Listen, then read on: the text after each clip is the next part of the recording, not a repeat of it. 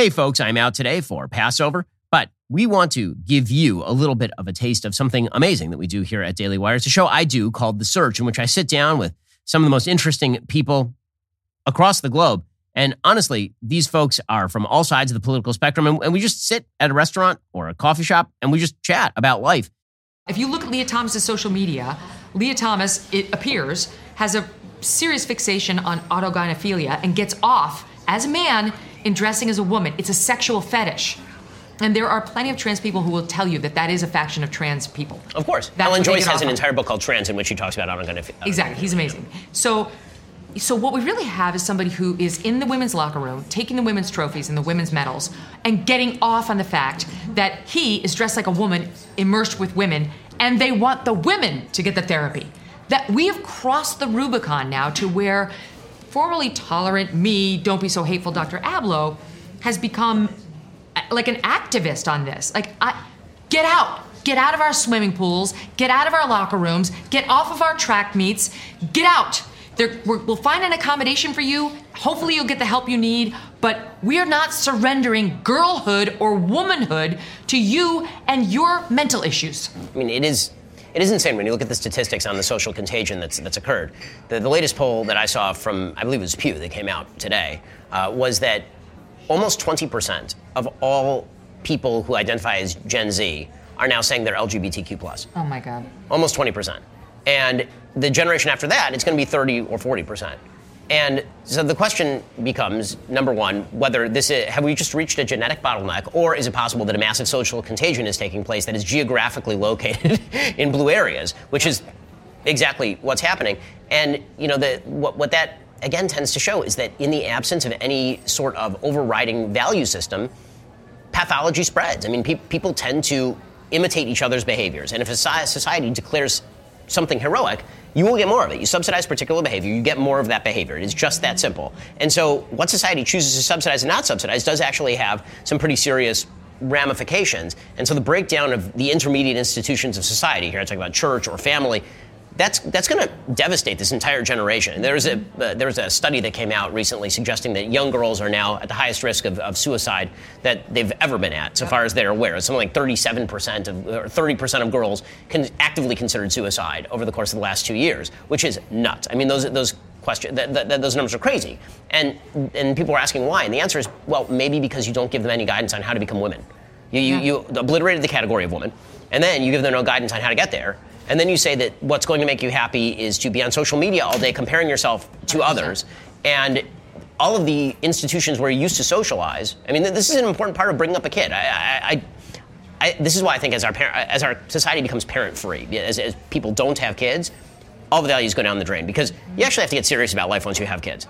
And I say kids, not kid. I think that there are a lot of people who sort of have a kid that's like a dog or a purse. It's like a thing that you carry around, and this is my kid, and I will do to my kid, and I'll post a TikTok video about how tolerant I am because my kid came home. I'll call him a baby. Right, exactly. But once you have multiple kids and you start looking at how hard it is to civilize a child and how terrible small children are and what it takes to make them into adults, you realize that kids, what they actually want is stability. What they want is a role. I mean, I was talking about this with Piers Morgan the other day. When I look at my kids, what my boy, who's 6, wants to do when he grows up, I asked him what he wanted to do, and he said, I want to be a daddy. He said, that's what I want. And if you ask my daughter, like, what would you want to be when you grow up? She would say, a mommy. And so I talk to them at this age about, like, so who in your class do you want to marry? Do they have any concept of what that means? No, but the idea is this is the social expectation, and it is a good social expectation. Yeah. We've now entered a world in which we believe that placing social expectations on our kids is somehow a negative. It's bad. That kids ought to be free. There should be no social expectations of them. I totally disagree. I think social expectations for kids are a wonderful thing. I think it's the thing that makes them into adults. Kids are uncivilized. You civilize them. This is what it means to raise a child. If they didn't need raising, you wouldn't have to raise them. And so I think parents have abdicated this duty almost completely. And this is why people ask me if I'm optimistic ever. And I say, well, as a religious person, yes, because the religious will inherit the earth. We're the only ones who are having children at this point. But also, the only people who have a durable set of values are the ones who are going to be passing those on to their kids. Yes. It's funny, Ben, because I wasn't raised religious like you. But I did go to church. My parents made us go to Catholic church, and I did all the, confirmation in their community, all the stuff. But one of the so I'm there. I believe in God, and I believe in the Catholic teachings, but I'm not devout. But one of the main reasons that we go to church every Sunday is the very things you're talking about. Shared values, shared community, reminding my children there's something bigger and more important than them. They're part of a bigger social fabric, and these are the values. Part of the benefit of sitting in that pew every Sunday is reinforcement of values. Who matters? God. Who matters? Your mom and dad. If you need advice, who do you go to? One of those three, right? Yeah. It's great to have somebody who they respect or they see as an authority figure up there saying all the same things that we are saying back at home.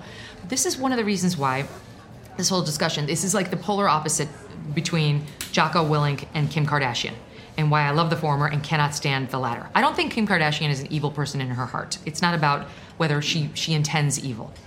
But just the other day, Jocko Willink, famed Navy SEAL, like the baddest badass ever, put out a short little video on Instagram, and it basically said, I want to talk to 13, 15, 17-year-old boys. And he said, and I made my boys watch this, and he said, I don't know if anybody's telling you what to do. Like we're supposed to do at 13. He said, work out, put on some muscle, learn how to fight, any kind of fight, martial arts, be able to defend yourself if you need it. Don't drink or do drugs. Those things are bad for you. Improve your mind by reading a book.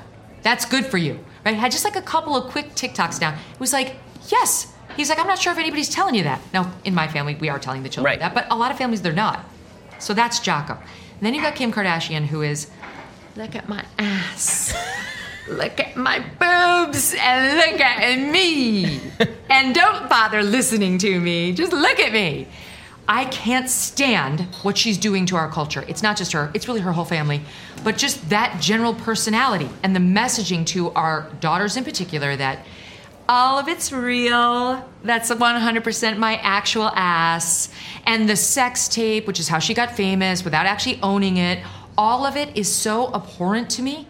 And it's exactly the opposite of Jocko Willink, all of the wrong inputs into our children, to the point where my daughter and her friend were over and somebody asked me whether the makeup I had was Kim Kardashian, and the other one's like, well, who's Kim Kardashian? I said, I do not wish to be the person who introduces that person into your life.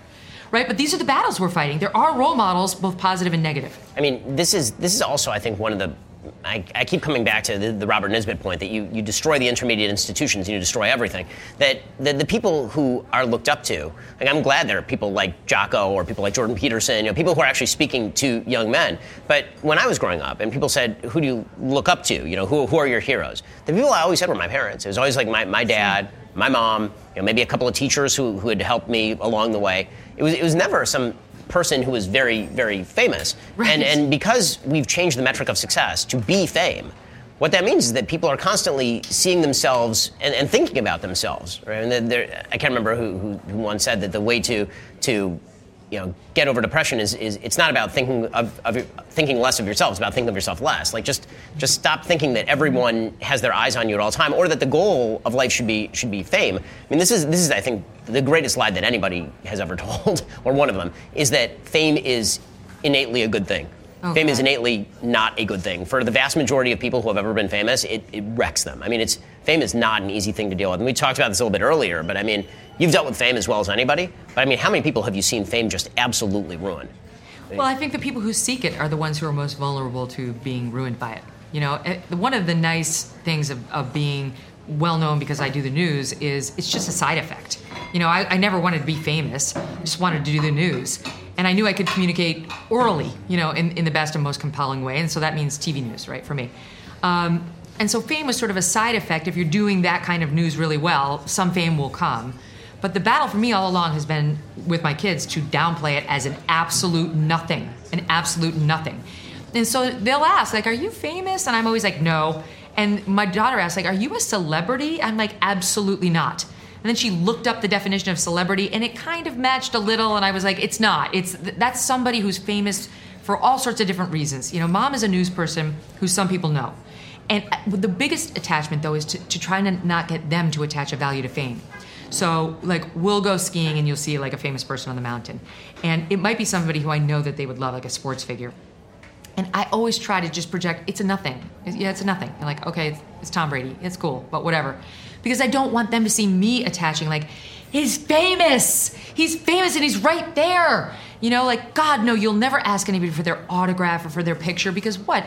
Yes, if it's a sports figure, maybe you'd admire their basketball or their football, what have you. But a lot of the times, if you're looking at a Hollywood actor, you just admire their fame. You like the fact that people know who they are. That is nothing to be valued. And in my own life, fame has caused way more problems than it's created, or than goodness that it's created for me. And honestly, it can be security problems in your life, as you well know. It can just be nastiness that gets injected while you're just innocently scrolling Twitter or Instagram that you didn't ask for. It can be speculation about your marriage, right? Like you post some nice picture of you and your husband, and next thing you know, people are like, she's cheating on him. We're like, wait, what? Right? Look, you got to be tough. You got to be able to scroll right by that. But just, there's a lot of negative injections that come from it. That's not to say there's no upside, but fame is definitely not something to be. Well, I mean, that's the good news for me is that nobody has ever seen a picture of me and suggested that I'm cheating on my wife. They You undersell yourself. Oh no, but it's fine. I saw myself exactly as life has made it. Like I made him uncomfortable. Yeah, you win, but it's a difficult thing. My kids.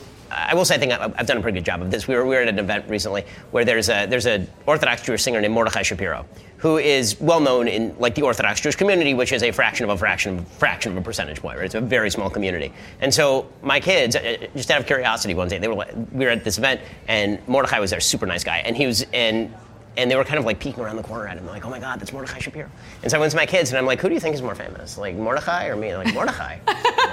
Win. Right on. Yeah, exactly. Well, same thing with money, right? Because it's like, I didn't grow up with any money. Now we have some money. But you don't want kids with no ambition.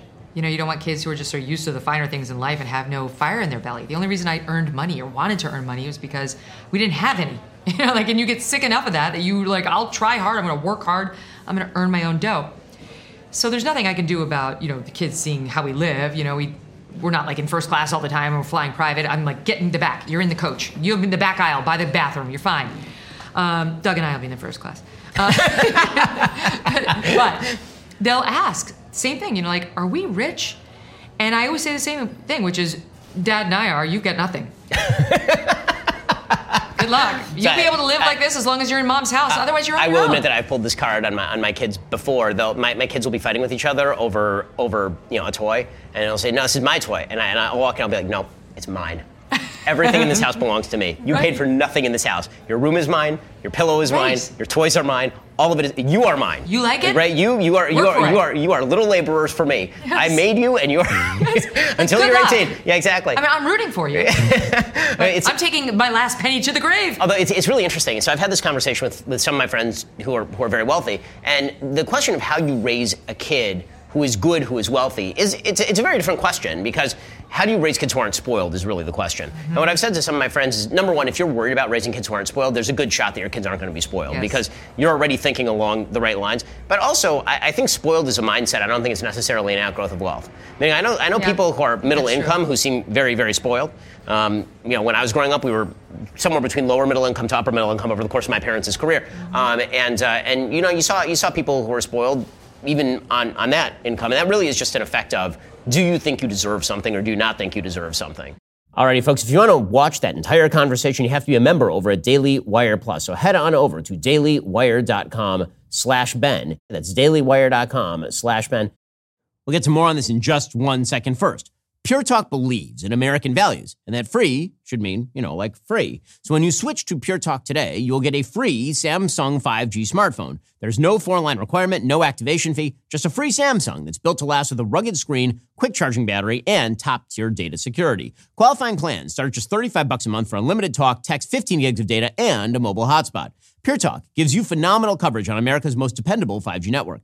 It's the same coverage you know and love, but for half the price of the other guys. The average family saves almost $1,000 a year. So I challenge you to choose a company that actually doesn't hate your guts and shares your values. Let Pure Talk's expert U.S. customer service team help you make the switch today. Go to puretalk.com/Shapiro to claim your eligibility for your free brand new Samsung 5G smartphone and start saving on wireless today. Again, go to puretalk.com/Shapiro to switch to my cell phone company. I've been using them for years. They're fantastic. You'll love them as well. Go to puretalk.com/Shapiro and claim your eligibility on that free brand new Samsung 5G smartphone. Start saving.